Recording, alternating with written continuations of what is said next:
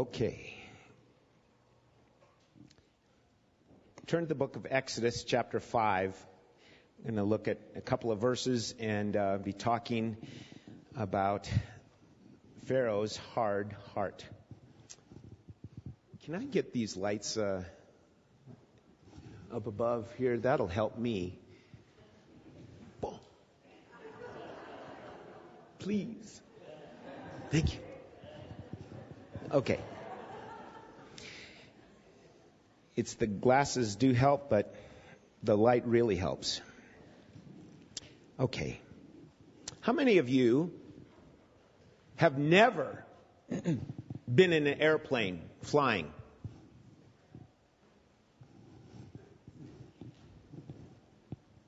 Leland? Eliana? Okay. They've never been in an airplane flying. And yeah, little Brennan. All right.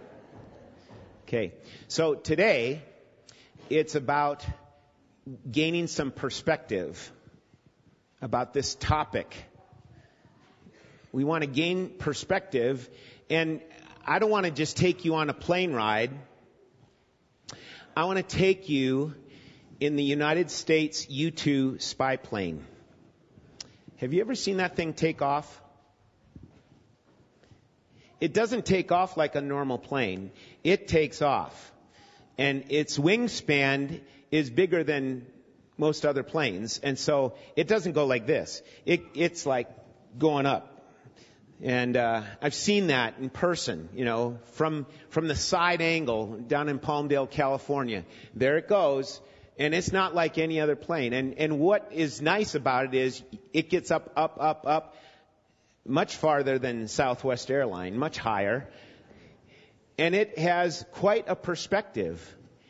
And so I want us to understand that that's what we're trying to do here this morning, is gain a perspective that we would rarely have. Because normally we're in a normal plane, just flying around. We can say, oh, there's the Earth. There's LA, or there's San Francisco, whatever. And so this is going to take us even higher. Okay? So the normal mindset isn't going to accept a lot of things what I have to say today. The normal mindset isn't going to welcome it. So with that, we want to get started, and I will do my best to move along quickly.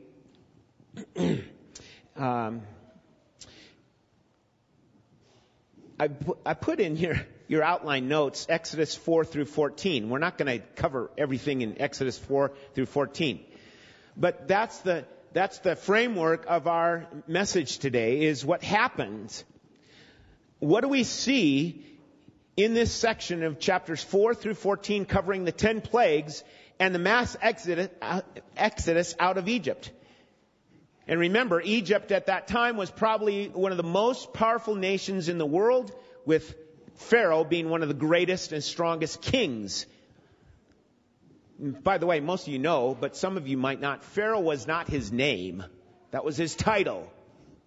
Okay? And we think, the central point was about nasty Pharaoh and bad Egypt and poor Israel. No. The central point of the story is what, class? God and His power. God and His sovereignty. Okay? Demonstrating His power and supremacy over specifically the gods of Egypt. One of which was who? Pharaoh. Pharaoh was considered a god. Okay? And so God demonstrated His power with His great acts of judgments, His signs and wonders, to rescue, save, and deliver His people out of slavery and bring them into the promised land. And we can say Exodus is an expression of God's divine power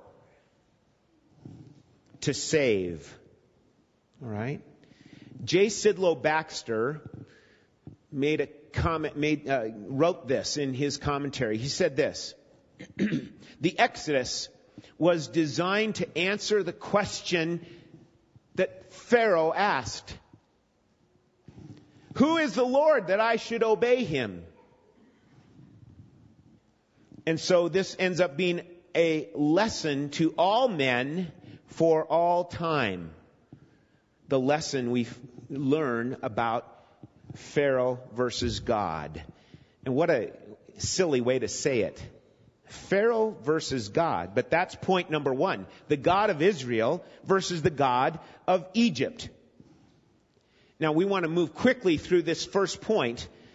But you can be, if you need to review it, read chapter 3, 4, and 5 for this part of the message. Letter A is about God's foreknowledge. God's foreknowledge. What he made clear ahead of time regarding Pharaoh. Turn back, if you're at Exodus chapter 5, we want to really start at Exodus chapter 3, verse 19 and 20. He's told Moses, they're not in Egypt yet. He's still talking to Moses at the burning bush. And verse 19 says, "But I know that the king of Egypt will not let you go unless compelled by a mighty hand. So I will stretch out my hand and strike Egypt." Remember, that's what the plague is. Strike. That's the idea of a plague. It's a strike against this people. Okay? "And I will strike Egypt with all the wonders that I will do in it. After that, he will let you go." Okay?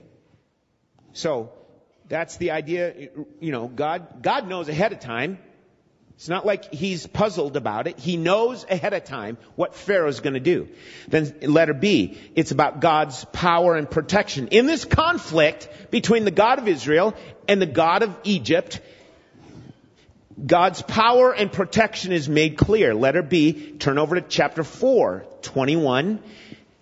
Verse 21 says, "The Lord spoke to Moses, 'When you go back to Egypt, see that you do before Pharaoh all the miracles that I put in your power, but I will harden his heart.'" Not just, he's not going to let you go. Now God's saying, "I will harden his heart so that he will not let the people go. Then you shall say to Pharaoh," now this is foundational here regarding Egypt and regarding the book of Exodus. Verse 22. "Then you shall say to Pharaoh, 'Thus says the Lord, Israel is my firstborn son.'" That's not just a nice, cute phrase. That's a statement of great possession of this is the firstborn son, of the preeminence of him. And then what does he say in verse 23? "And I say to you, let my son go that he may serve me. If you refuse to let him go, behold, I will kill your firstborn son." Now, God came through with that promise in the 10th plague. We'll be studying that in the next couple of weeks here. But what a great conflict and controversy. Here's the representative of the slave nation, Israel, Moses, standing before the greatest king in the world just about, and he's going to threaten him. Can you imagine what Pharaoh is thinking? Well, we're going to find out. Here's letter C, Pharaoh's contempt. Now we turn to chapter 5, 1 and 2. "And afterward Moses and Aaron went and said to Pharaoh, 'Thus says the Lord, the God of Israel.'" Okay, now that statement is coming with authority. "Thus says the Lord." There's authority there. "Let my people go that they may hold a feast to me in the wilderness." But Pharaoh said, "Who is the Lord? Who is the Lord that I should obey his voice? I'm not going to let Israel go. I do not know the Lord. And moreover, I will not let Israel go." So he has made his stand. Okay? He's not going to let them go. And I'm speculating, I realize, but again, here's this powerful king, maybe even laughing under his breath or something. Like, what do you, economically, reputationally, what do you think we're going to do? No, we're not going to let him go. So, it's kind of a ridiculous scenario for a mighty king like Pharaoh. And God intentionally takes what Pharaoh said in this very verse, intentionally takes it and answers the question, who is the Lord that I should obey him? And God answers it with what? The 10 plagues. God answers Pharaoh about 8 times or so throughout these chapters, saying that you may know that I am the Lord. That's said about 8 different times throughout the chapters that we've been looking at. So he keeps coming back. God keeps coming back to this, saying that you may know that I am the Lord. So, that really follows the sequence of events specific to this conflict of God and Pharaoh. Number 2, the key issues. There are 3 key issues that I want to touch on here under point number 2. The key issues that we're dealing with in this conflict between God and Pharaoh is number 1, the heart. Letter A, the heart. Letter B, the hardening. The hardening. And letter C, the purpose of God. So letter A, the heart. Let's begin with the definition.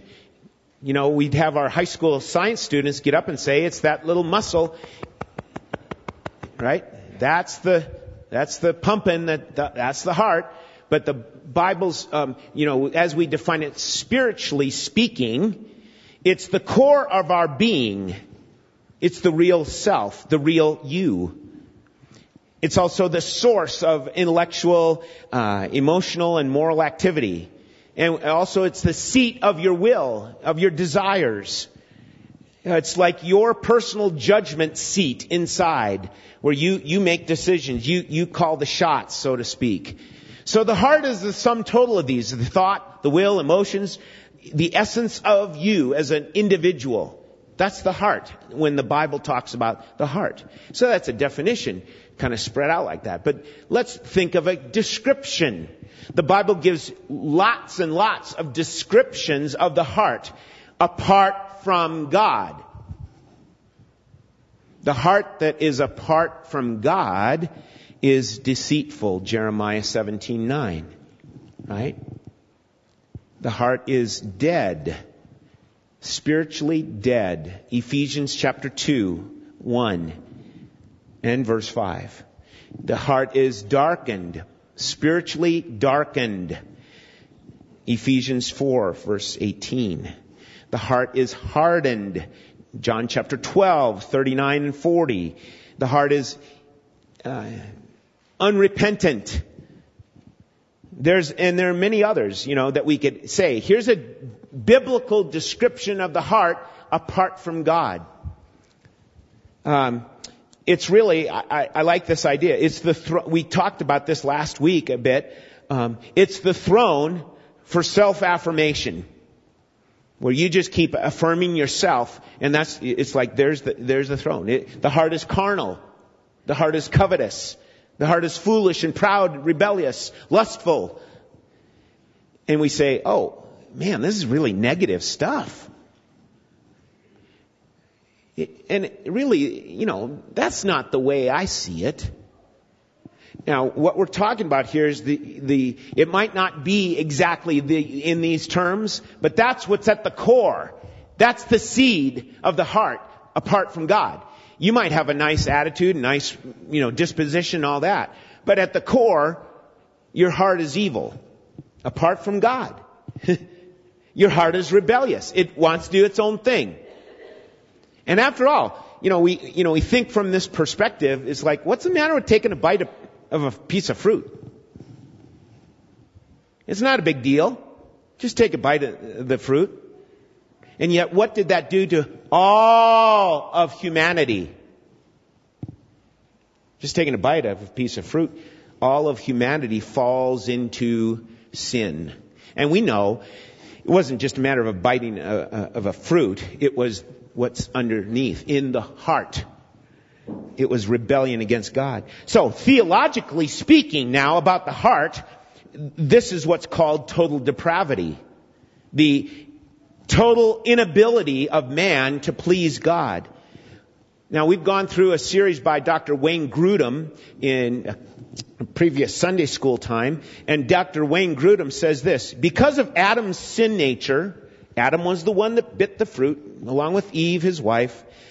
We have a sin nature inherited from Adam. In our nature, we totally lack spiritual good before God. Every part affected by sin. In our actions, we are totally unable to do spiritual good before God. And he adds this question: if we have a total inability to do any spiritual good in God's sight, then do we still have any freedom of choice? That's what we're getting into here in this topic. And certainly we do. Those who are outside of Christ still do make voluntary choices. That is, they decide what they want to do, then they do it. In this sense, there's still a kind of freedom in choices that people make. Yet because of their inability to do good and to escape from the fundamental rebellion against God and their fundamental preference for sin, unbelievers do not have freedom in the most important sense of freedom. That is, the freedom to do right and to do what is pleasing to God. I realize that's a mouthful and a mindful, but I hope you tracked along with that. It's very important that we do. Unbelievers do not have freedom in the most important sense of freedom. That is the freedom to do right and to do what is pleasing in the sight of God. So that's a quick rundown of man's heart, of your heart, if you are not a believer. And, many of those little descriptions can pop up in you and me. We got to be on the alert regarding that. Okay. Point number 2, letter B, the hardening process. In the context of Exodus, God hardens Pharaoh's heart. No other way around it. He hardens his heart. It's mentioned 10 different times in Exodus. And as a consequence, Pharaoh hardened his own heart. Did you see that? It's in consequence to God doing it. And another way to say it is it's like in collaboration with God. God said, I'm going to harden his heart. And Pharaoh then starts acting in certain ways to show he's going to maintain his stance. Okay? So, it's mentioned as a consequence of Pharaoh's hardened his own heart 3 times. And 6 times it's mentioned kind of neutral. Pharaoh's heart was hardened. Okay? And there's no subject mentioned when in those 6 different times. So there's this cause in Pharaoh's heart to swell up with pride, leading to a strong, hard stubbornness, an unyieldedness. And not only in the book of Exodus, but in other passages, we find that the Lord hardens the hearts of others. And if you want to, here we go. Deuteronomy chapter 2, you don't have to turn there, just if you want to write it down in your notes. Deuteronomy chapter 2 verse 30. Sihon, the king of Heshbon, had his heart hardened by God. The inhabitants of Gibeon, the Canaanites, had their hearts hardened going up against the people of God. Actually, the children of Israel had their hearts hardened. King Nebuchadnezzar, doesn't say specifically his heart was hardened, but in Daniel chapter 4, it's the outflow of that. He rose up, King Nebuchadnezzar rose up and said, look at this beautiful kingdom. It is mine. I did it. And then what is he doing? Not that far off. He's chewing on grass in the field as a madman. God allowed that. See, God takes the king's heart, according to Proverbs 21:1, the king's heart is a stream of water in the hand of the Lord. He turns it wherever he will. So especially regarding rulers, this is what God does. God intervenes with his will to accomplish his purpose for his glory. Okay?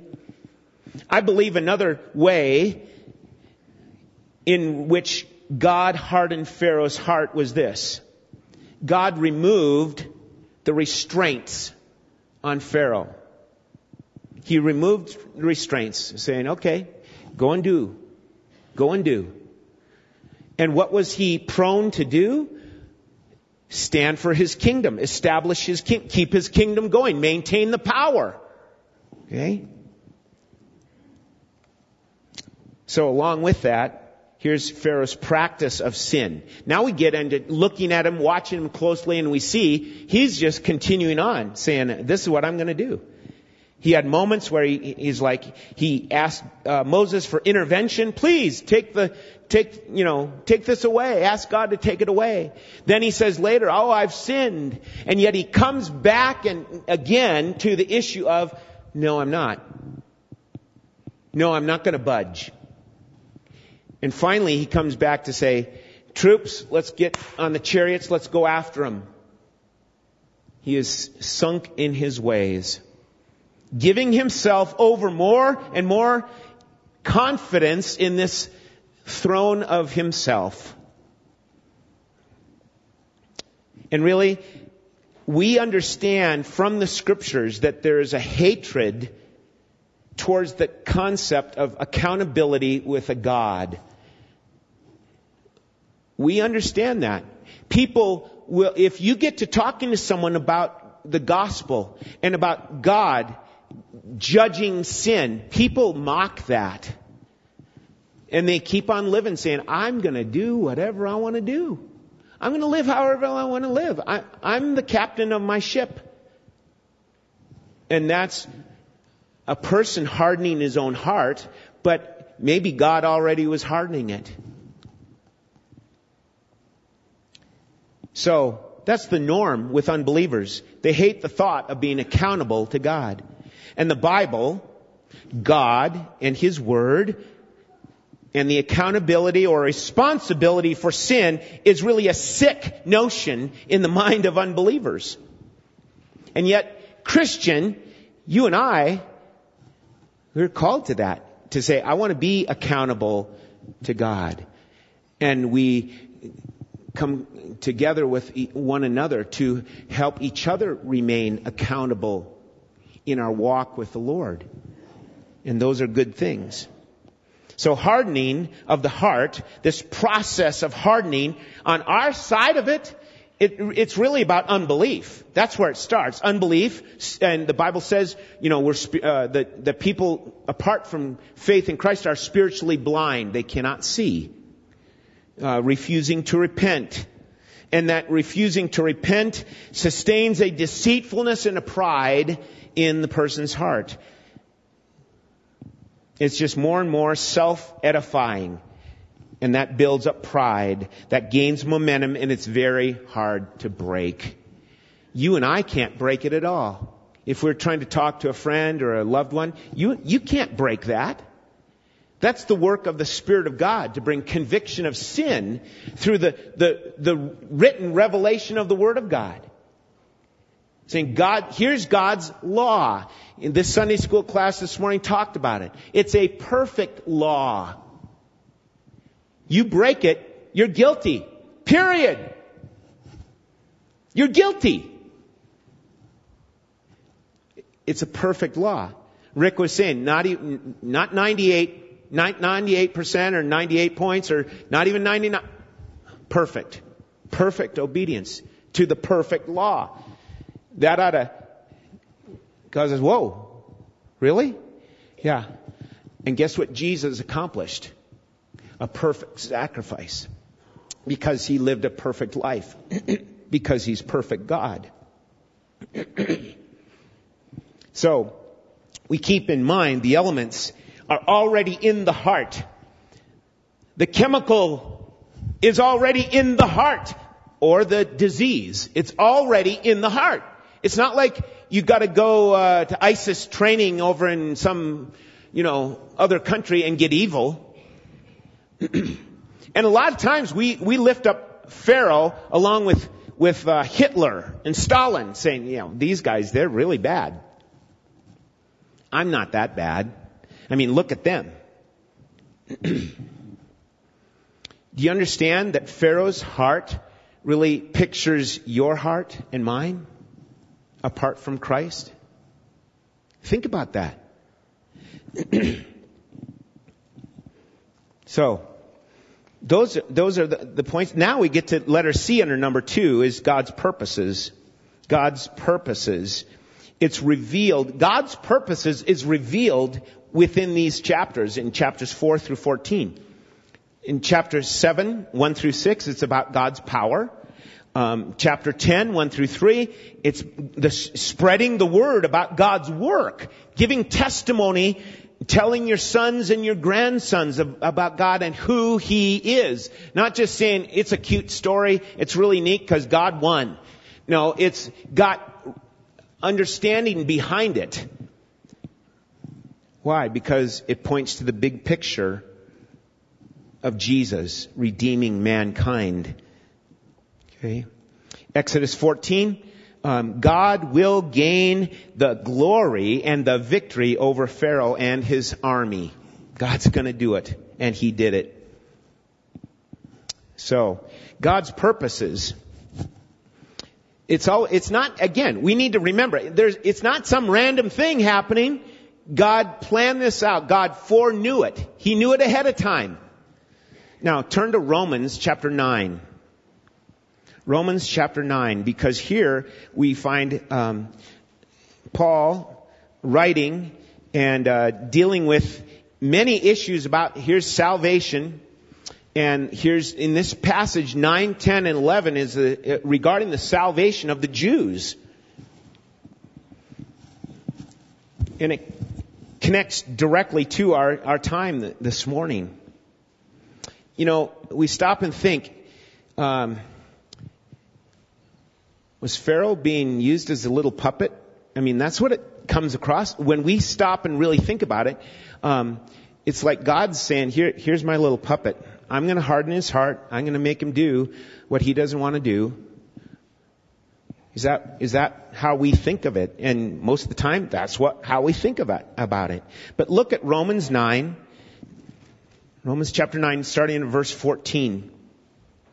What shall we say then?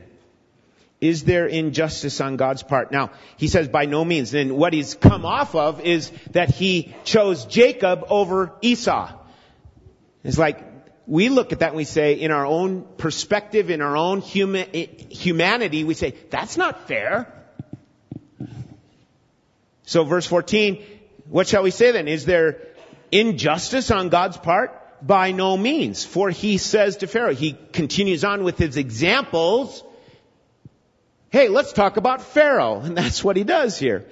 He says to Moses in verse 15, I will have mercy on whom I have mercy, and I will have compassion on whom I have compassion.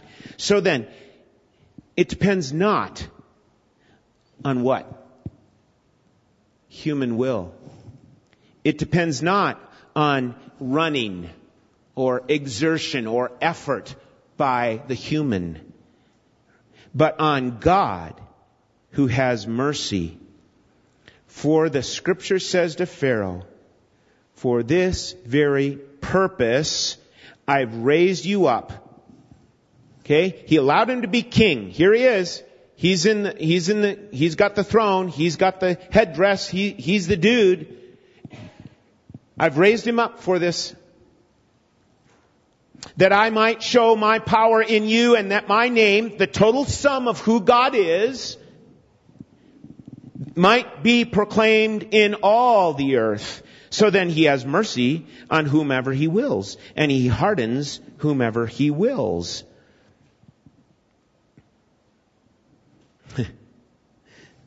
Let's keep reading. You will say to me then, why does he still find fault? There's the argument. Wait a minute. Why does God still find fault with who? Us. With everyone. If God's so strong and mighty and powerful, how come? I mean, why does he still find fault with us? And Paul, look at what he says. Verse 21. Verse 20. But who are you, O man, to answer back to God? Now, Some commentators believe that he's dealing with people that are skeptical, not asking an honest question. That he's really coming at the guys that are more skeptical in their arguments here. Okay?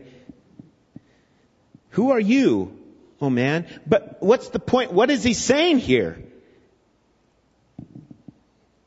Will what is molded say to its molder, why have you made me like this? Has the potter no right over the clay to make out of the same lump one vessel for honored use and another for dishonorable use? What if God, desiring to show his wrath and to make known his power, has endured with much patience vessels of wrath prepared for destruction, in order to make known the riches of his glory for vessels of mercy, which he has prepared beforehand for what? I hope you all get that. I think maybe one person mentioned it, but I hope we all understand that's what it's getting at, is God's glory. Many times in our day and age, we've got Christians who are coming at this whole idea that it's about us. It's about us, isn't it? I mean, after all, God really loves us.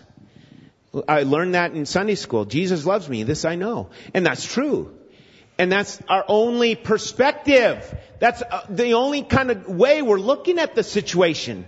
But the more you are in the Bible, the more you read it, the more you recognize, wow, I'm way up high here. We're soaring in that U-2 spy plane. We're way up here. And this is more than I understood. When you got saved, when you became a believer, you did not understand all the aspects of God's foreordination and God's predestination. You didn't get that all. When you first were a believer, what did you know? Jesus loves me, this I know, for the Bible tells me so. My sins are forgiven. Hallelujah. I want to rejoice in him.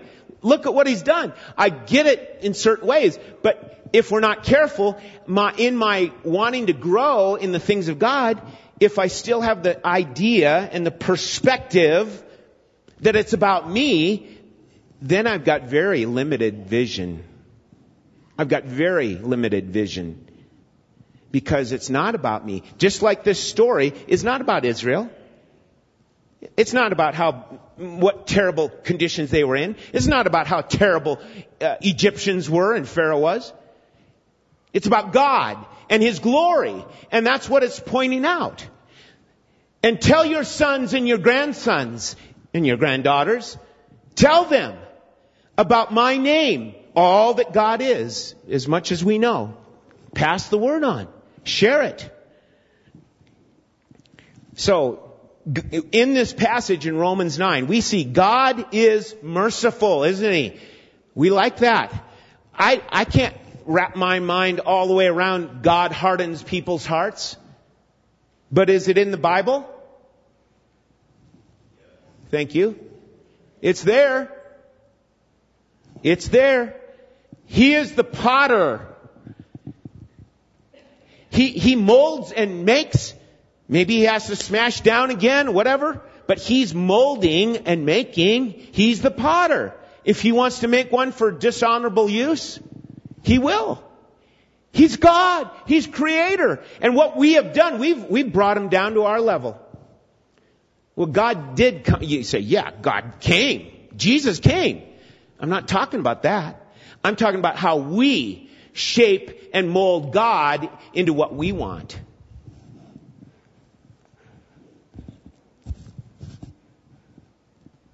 So, how do we understand this? Does God use you and me as a puppet? How do I understand that? Do I have free will? Now I've just added about 3 hours to our sermon here. Do you have free will?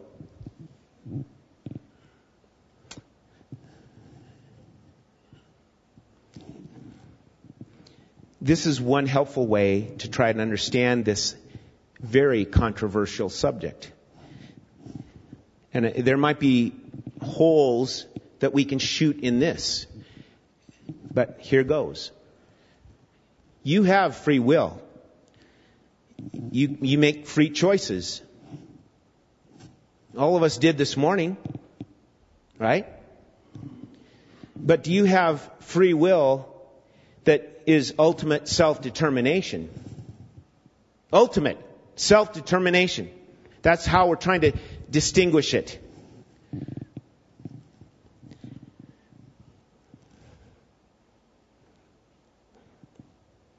If God did harden Pharaoh's heart,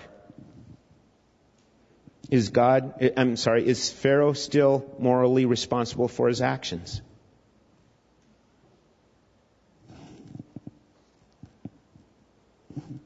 And what would we say? Yes, he is. Exodus 9:34, he sinned again, is what the phrase says. He sinned. Pharaoh sinned again. It's clearly stated. When someone sins, God finds them responsible. Okay?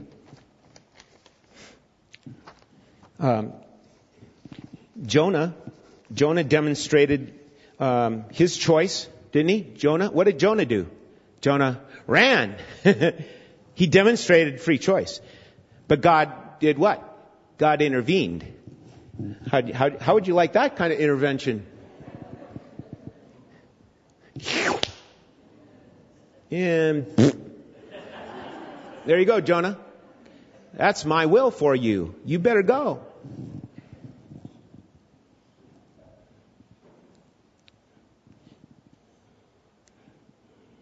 Here's the thing. Here's why God doesn't give us that ultimate self-determination. You know why? Because you would not be saved. You would not be saved. Why? We already talked about why. Your heart is what? Apart from Christ, your heart is dead. Okay? You got a lot of dead rabbits on the road coming from here, from my house to here, and I could go say, "Oh, rabbit, please, wake up." It's dead. I can kick it. I can throw another rock on it, but it's not going to respond. It's dead. God gives what? Life. God gives life. And that is in salvation. That's the term regeneration. You must be born again. You must be born again. I don't know any one of you who chose to be born into this life. Did any of you girls choose? No one chose to be born again in that sense. Why? It gets back to here's another one. God's elect. God has elected whom He will.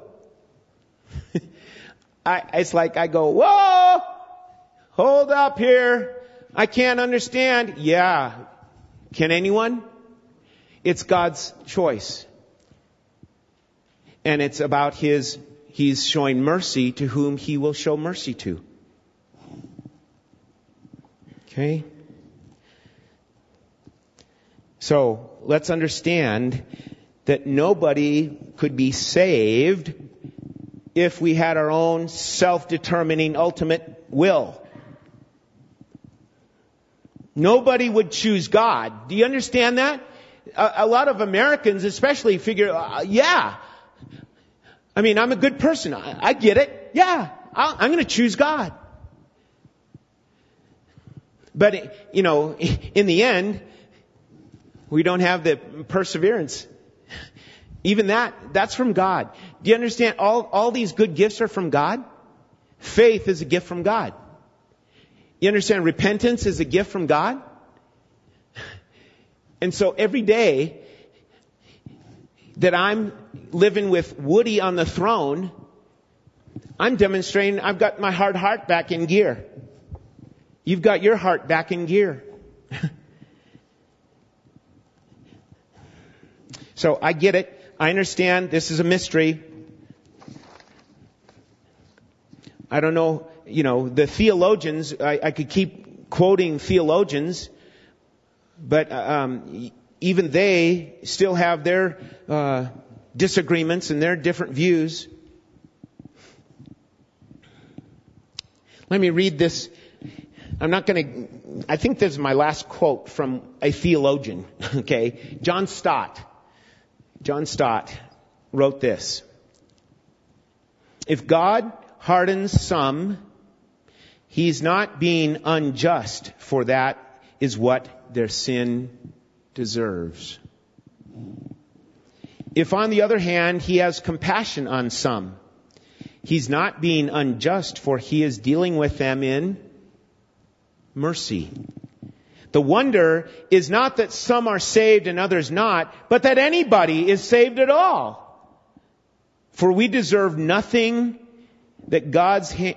from God's hand but judgment. And that's where I have a hard time understanding that, because I think I'm a good person in the depths of my heart. Apart from the teaching of the Word, I think I'm a pretty good person. I don't treat anyone really badly. I'm not mean-spirited. And so I don't think that I ought to deserve judgment. If we receive what we deserve, which is judgment, or if we receive what we do not deserve, which is mercy, in neither case is God unjust. Both mercy and judgment are fully compatible with His justice. And thus, we come to yes, this is truly a mystery. It's hard to comprehend. And so we come to point number 3, the key applications. Number 1 is God's work.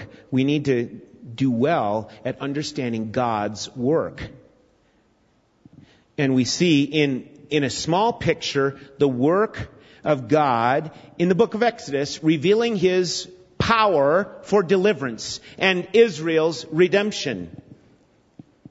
And thus it reveals then, the Bible reveals a bigger picture. That is, salvation is of the Lord. Turn to John chapter 1. John chapter 1.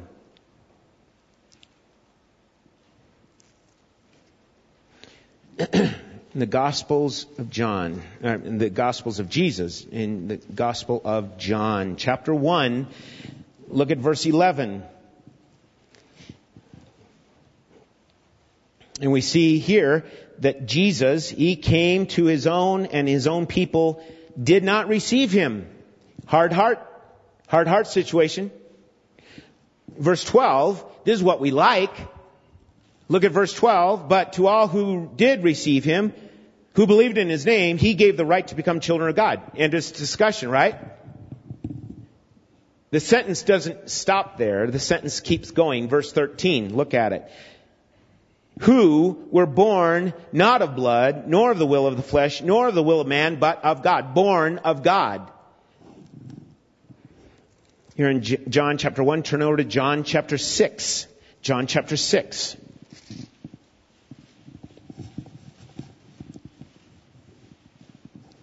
Starting at verse 63. John 6, verse 63. It is the Spirit who gives life. The flesh is of no avail.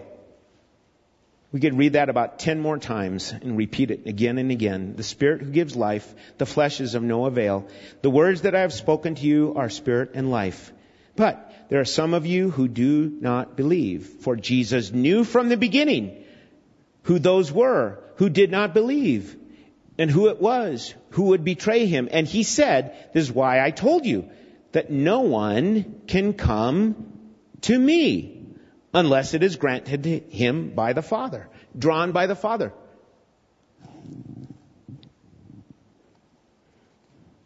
You've been shown God's mercy if you're a believer. You've received His amazing grace. It's because of His work.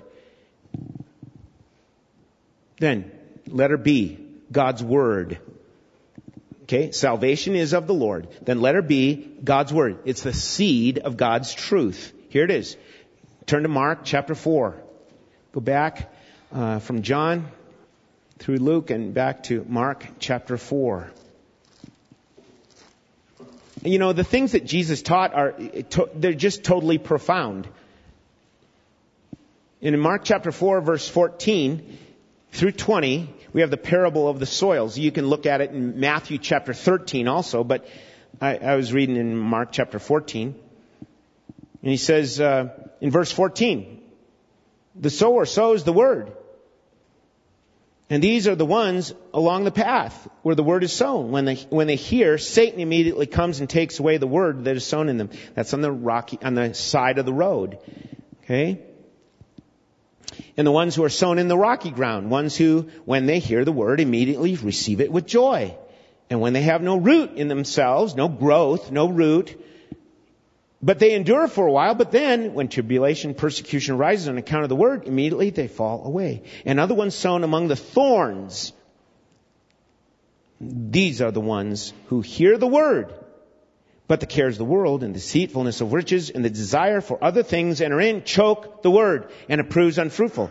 But, verse 20, those that were sown on the good soil are the ones who hear the word and accept it and bear fruit 30-fold, 60-fold, and 100-fold. Listen, if you're a believer and you're struggling, it might very well be because of this issue, this problem. Your heart is like the thorny ground. What do? What are you going to do?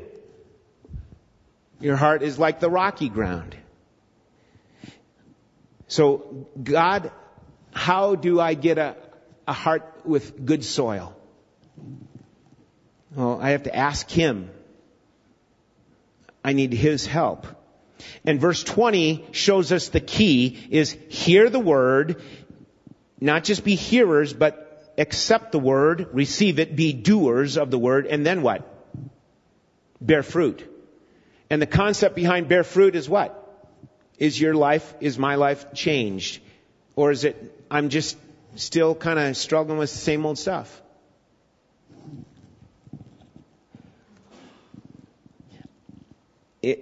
I need to move on. If you want to talk about this with me this week, please call and let's set up a time and talk about this. Letter C is God's warnings. Growing Christians know and understand there is a constant need to soften our hearts. Because if not, the hardening will simply happen. The elements and the chemicals are there in my heart to bring about a hard heart situation. And so, what do I do to keep softening my heart? What do you do to keep softening your heart? Okay? Because without the word, then my heart grows hard. Ephesians chapter 5 verse 26 talks about the washing of the water of the word. That's the concept here behind what do we do if I got a hard heart. Proverbs 4:23 says, keep your heart with all diligence, or guard your hearts, for from it flow the springs of life. God's work is not merely to save you and bring you to heaven, but to sanctify you, and it starts within. It starts in your heart. And God calls us to live in such a way as to be different. Not to be like darkness, not to be like the world, but to be light. Be salt. Ephesians 4:17 and 18 says, now this I say and testify in the Lord, that you must no longer walk in or as the Gentiles do, in the futility of their mind. That's where it's at. In how they're thinking, in their perspective. They're darkened in their understanding. They're alienated from the life of God because of their ignorance that is in them due to the hardness of their heart. So if we're saying we're Christians, we got to be different. And yet, how many of us this past week dipped into or flirted with the things of the world and said, hey, it's okay because I'm forgiven. You know, we need to say, no, I'm not going to go there. I'm not going to do that. Because the Bible says I must no longer walk as the Gentiles walk. Okay? Don't be like the Gentiles. We could add then, don't be like the Egyptians or Pharaoh. They're pictures of what? People in the world. Pagans, unbelievers. Okay? So the big point here in these references in Hebrews chapter 3 and chapter 4 serve as a warning for Christians of the problem or the disease of a hard heart. Deal with it scripturally and wisely, seriously. Even for us as older Christians, we gotta, our congregation is not a young congregation. We got an older age, average here. And a lot of us figure, hey, I'm okay. I'm sliding along just fine. Be alert, my friend. Hebrews 3 says, take care, brethren, lest there be in any of you an evil, unbelieving heart, leading you to fall away from the living God. But exhort one another every day, as long as it is called today, that none of you may be hardened by the deceitfulness of sin. So let's not flirt with the world. Let's not flirt with the false gods. Let's not take Scripture lightly. Let's take it seriously. The safest place to be, my friend, is what James chapter 4, mark it down, I don't think it's in your notes. James chapter 4, verse 4 through 10. This is in light of this message, the safest place to be is what this teaches. James pulls no punches and he says, you adulterous people. Who's he talking to? He's saying, Christians, don't go there. Don't be adulterous with the things of the world. Don't you know that friendship with the world, another cause of hardening of heart, is enmity with God? Therefore, whoever wishes to be a friend of the world makes himself an enemy with God. Or do you suppose it is to no purpose that the Scriptures say, He yearns jealously for you? He yearns jealously for you. But He gives more grace. Therefore it says, God is opposed to the proud, but gives grace to the humble. Submit therefore to God. Resist the devil. And by the way, resist the devil, meaning resist his influences, his devices, his ways, his temptations, and he will flee from you. Draw near to God, and He will draw near to you. Humble yourselves before the Lord, and He will exalt you.